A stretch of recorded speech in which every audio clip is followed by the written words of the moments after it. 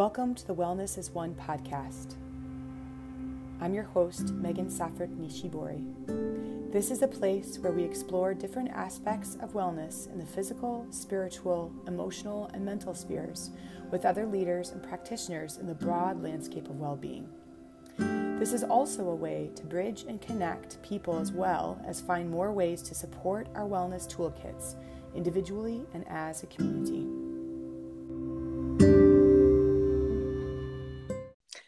Today, we get to be with Kate Roth, the founding editor of Peace News Network. Peace News Network was created to present the other side of conflict, stories of people taking risks for peace in the face of conflict. The aim is for the stories they highlight to go some way towards building trust and reconciliation rather than fueling distrust and violence. So welcome, Kate. We're really glad to have you here. Thank you very much for having me. It's an honor. Yeah. So I wanted to check in with you a little bit to see, to get some of your feedback and thoughts on this, because it pretty much goes without saying that violence does not support wellness of individuals and or the community.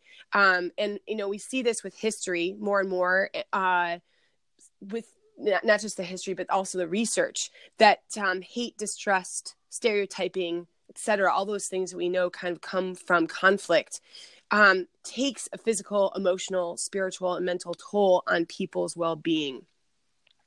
So, and what we're seeing, and and this is what I'd love to hear from you more about too, is if this is what you're seeing in your news network, is that there's more of a peace and resilience and those kinds of things are gaining more of a foothold. And it seems like, from what I was looking at, your organization is pointing to that as well, that when you focus on peace and happiness and trust, those things actually support people's wellness and the peace process. And so this is, that flip side of focusing on hate and distrust and violence and so forth. So could you say a little bit more about how your organization came to be and how they're supporting the view telling from the stories of taking risks for peace as a way to support the well-being of all? Yeah, absolutely. So I think the most comforting numbers come from how Peace News has grown. We launched in 2016, and we started. We're founded by an academic from the University of Canterbury, Dr. Babak Bahadur, and he and I had worked together on a lot of media and conflict projects, and we sort of saw this gap in the narratives that were being told about conflict zones. You always hear stories of violence and atrocity and these really horrific stories which need to be told, but you sort of get the impression, and you could be forgiven, especially in the West, for thinking that that's all there is in this country, and that's all there is in that particular conflict zone, is hatred and violence. Where in reality, there's a huge population that is usually supportive of non-violent solutions, that see the benefit to that and that want that. And so it's really good to be able to give that a voice and to focus on people who, despite the violence around them, are refusing to give in to negative stereotypes of the other, and who are actively looking to create peace and to build peace and trust with someone who may, in other terms, be deemed their enemy. And so when we started out, we noticed that people want to hear about this, and they want to engage with that. And we've grown astronomically. I think we have over 300,000 followers now, just on our social media platforms alone. And we're the largest Peace News platform on Facebook. And it's wonderful to see the support and some of the feedback that we've got, not just from viewers in countries who might not know about these conflict zones, or it might be a refreshing viewpoint for them, but people on the ground who've said, thank you, you gave us a voice, and we were able to expand our organization. We were able to reach more people within our own country, and seeing that happen is very special. And we think a bit of an indicator of how this can work and the potential that it has. Wow, that's amazing. I mean, just that growth, like you were pointing to, really speaks to it speaks to what everybody is able to show up for and really hold that possibility was what I'm hearing too, huh? Yeah, absolutely. Yeah. And so you're seeing not only is there an expanded understanding of what is actually going on for people who may not know about the different conflicts in those areas, and then also the peace movements that are coming out of there, but also for the people who are there, who need that support and benefit first from that kind of support. Is that accurate too? Yeah, absolutely. And some of our most incredible stories have focused on people who, despite their differences, will reach across across barriers, whether they're ethnic barriers, religious barriers, barriers in conflict. They reach across that, and they talk to the other. They sit down with their enemies, and for people within their own country to be able to see that and see that there is there are groups and there are people who are actively working towards peace building is very powerful. So it's great to be able to focus on that. Yeah. And so, one thing that sometimes people will say, well, but if you can't deny what is going on. And if you're focusing on peace, then we're not acknowledging the atrocities that are going on. And what I heard you say too is that that's not what's happening here. There is an acknowledgement of what happened. There is, and that's part of the reconciliation, is seeing what has occurred on all fronts, right? And being aware of that, but then moving forward and being able to come together and say, okay, so what are we going to be doing? What are we going to do now together? And allowing people to see that there's that possibility of moving past beliefs and assumptions that have been created and supported, and sort of breaking those apart. It sounds like to be able to look at what's possible going forward. Yeah, absolutely. And I mean, you can look at places like, we've done some stories on Rwanda and looking at reconciliation processes there. And it's a very difficult process. It takes time, and it takes concerted effort, and it takes truth and justice commissions, and same thing in Colombia as well. It's an ongoing process, and it doesn't happen overnight. So that's why we think it is important to acknowledge what has happened, but equally as important to look at what's being done about that, and how people are effectively changing that, and helping with that. So it's changing the narrative. And it sounds like there needs to be patience too. That's one thing that I was noticing from what you're saying, but also from the website, which is fantastic. That this isn't something that the stories take some time and need to keep coming back. You need to keep coming back to them to see how they're evolving, and that they may take time to evolve. But things are moving and changing, even if it's not looking like it's happening right away in drastic measures, but that it is occurring. Change is occurring, and change in a way that is actually beneficial for all. Yeah, and it's a little bit different when you start focusing on peace building as opposed to conflict, because conflict is usually focused on the most dramatic parts of that conflict. What makes for very popular news bites, these horrific occurrences, and very rarely do we focus on the pre and post conflict processes, the underlying causes of a conflict, or the reconciliation process that happens after, or the people who continue to build peace during the conflict. So it's not always about violence and explosions, but we hope it does go some way towards building trust. Yeah. So could you maybe, is there a story that you can think of that really highlights this process of focusing on what you want to feed? When we look at there's like stories around feeding the good wolf versus the bad wolf. That's part of a person's and community's wellness, of what you put your attention on grows, and that you're focusing the attention on equally, if not more, the peace process. Is there something that you know comes to mind of a story that kind of points that you mentioned Rwanda's peace process and what is going on in Colombia, but is there anything that you can absolutely, there's lots, you know. I know it's hard to pick probably. And it's one of the perks of being involved in this is getting to see that and realizing that each story that we do leads to another one, because you know people see it and they talk about it and they're like, oh, that's happening in my community too, you know. So it's really wonderful to see that ripple effect. But probably I'm trying to think, our latest one was about refugees, South Sudanese refugees who are in Uganda, and there has been a huge influx of refugees to Uganda, and you would expect resistance or perhaps tensions around that, but there's this wonderful host group in Uganda who are empowering South Sudanese refugees with a fashion hub of all things, and it's really inspiring and really moving.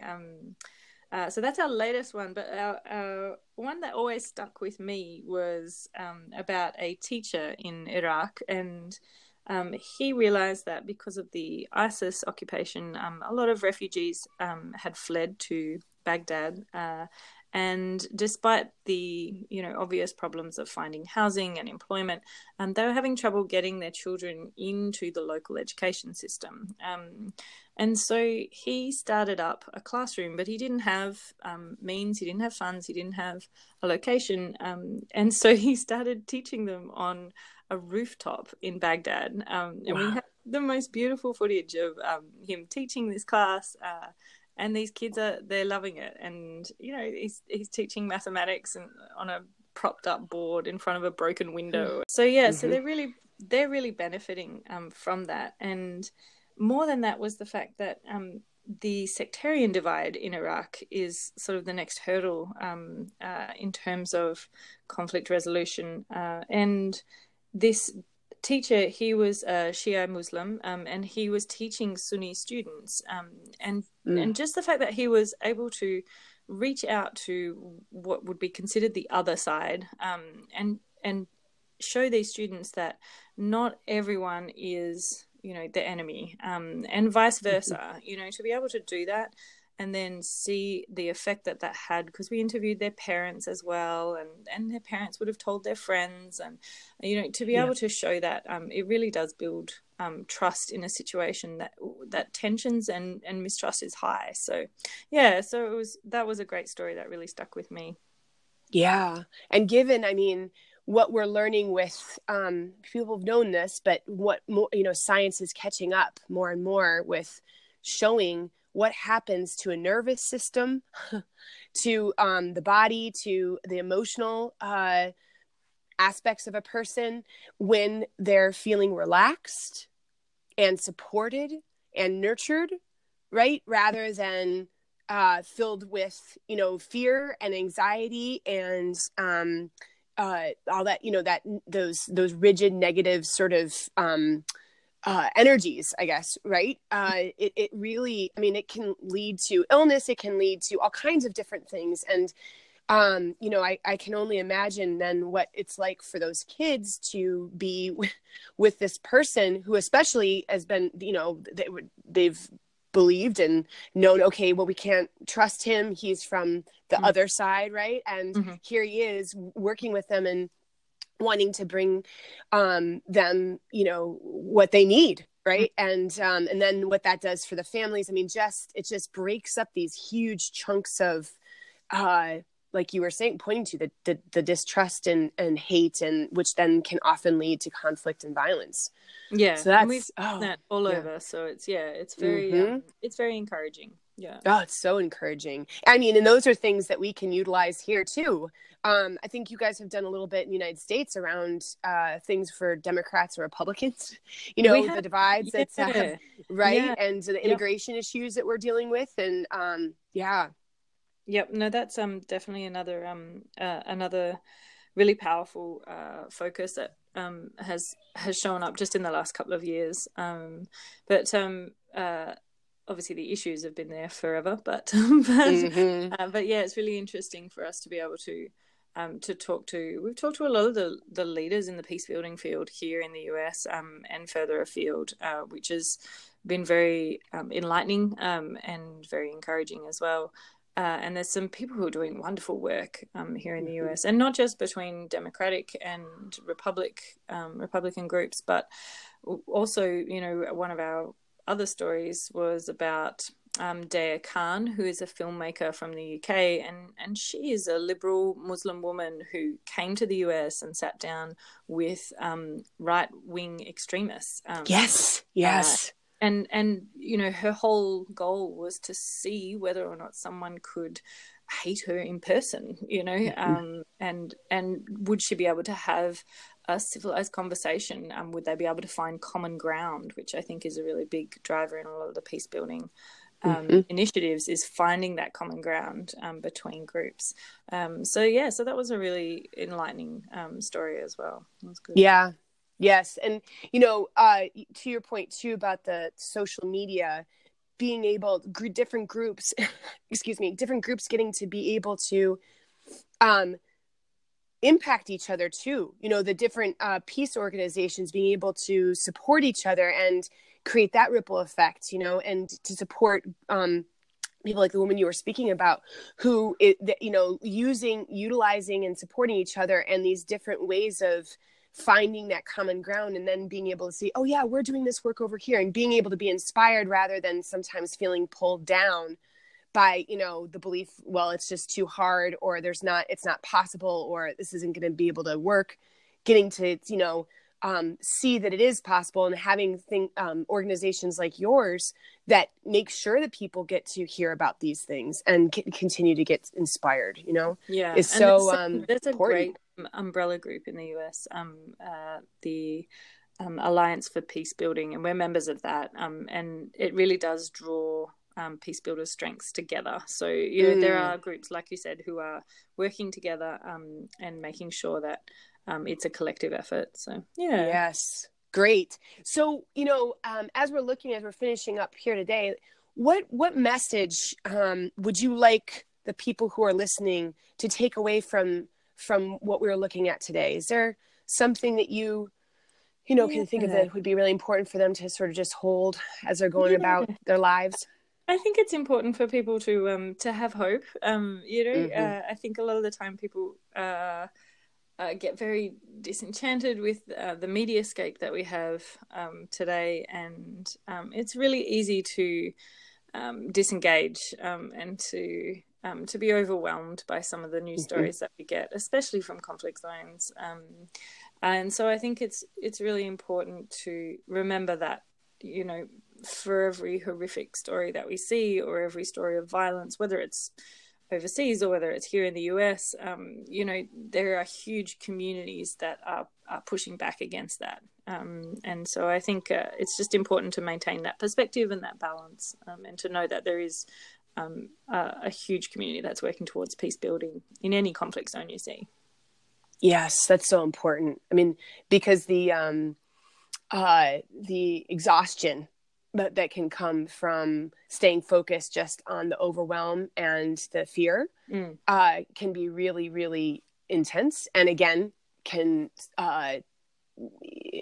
take away from the wellness of a person or the well-being and of a community. And your point of just remembering that there's hope, and that what's true is that there are actually, for every, like you said, every conflict, there's people and huge organizations and lots of folks who are working towards the peace building process during the conflict, before and after the conflict. Like that's all happening, and we don't always hear about it, but it's happening. And that then also goes to, you know, how do people find you so they can keep remembering these things that you're, you know, right? So they can actually, because you've got a newsletter and, you know, things like that. So how do people find you? Yeah, so our main website is peacenews.com. And then you can also find us. We're on Facebook, YouTube, and Twitter, and the handles are Peace News Net for Peace News Network. So peacenews.com, or on Facebook, YouTube, or Twitter. And we have a regular newsletter that we release each week as well, just to bring you a little bit of good news to your inbox. Yes, that's awesome. And so, thank you to you, and thank you to the founders, and then also all the folks who go out on a daily basis to work with the people in the area of the conflict to get the news, because that's also not always easy and can be kind of dangerous sometimes and things like that. So we have an amazing team of journalists who do that on a daily basis. So yeah, we're very proud of them. Yeah, I mean, it's amazing. So, thank you to the whole organization for everything that is going on, so that we can stay hopeful and keep supporting that and make that kind of change. Thanks so for great. hosting. Yeah. All right. Take care and talk soon then. Sounds good. Thank you. Thanks, Kate. Bye-bye.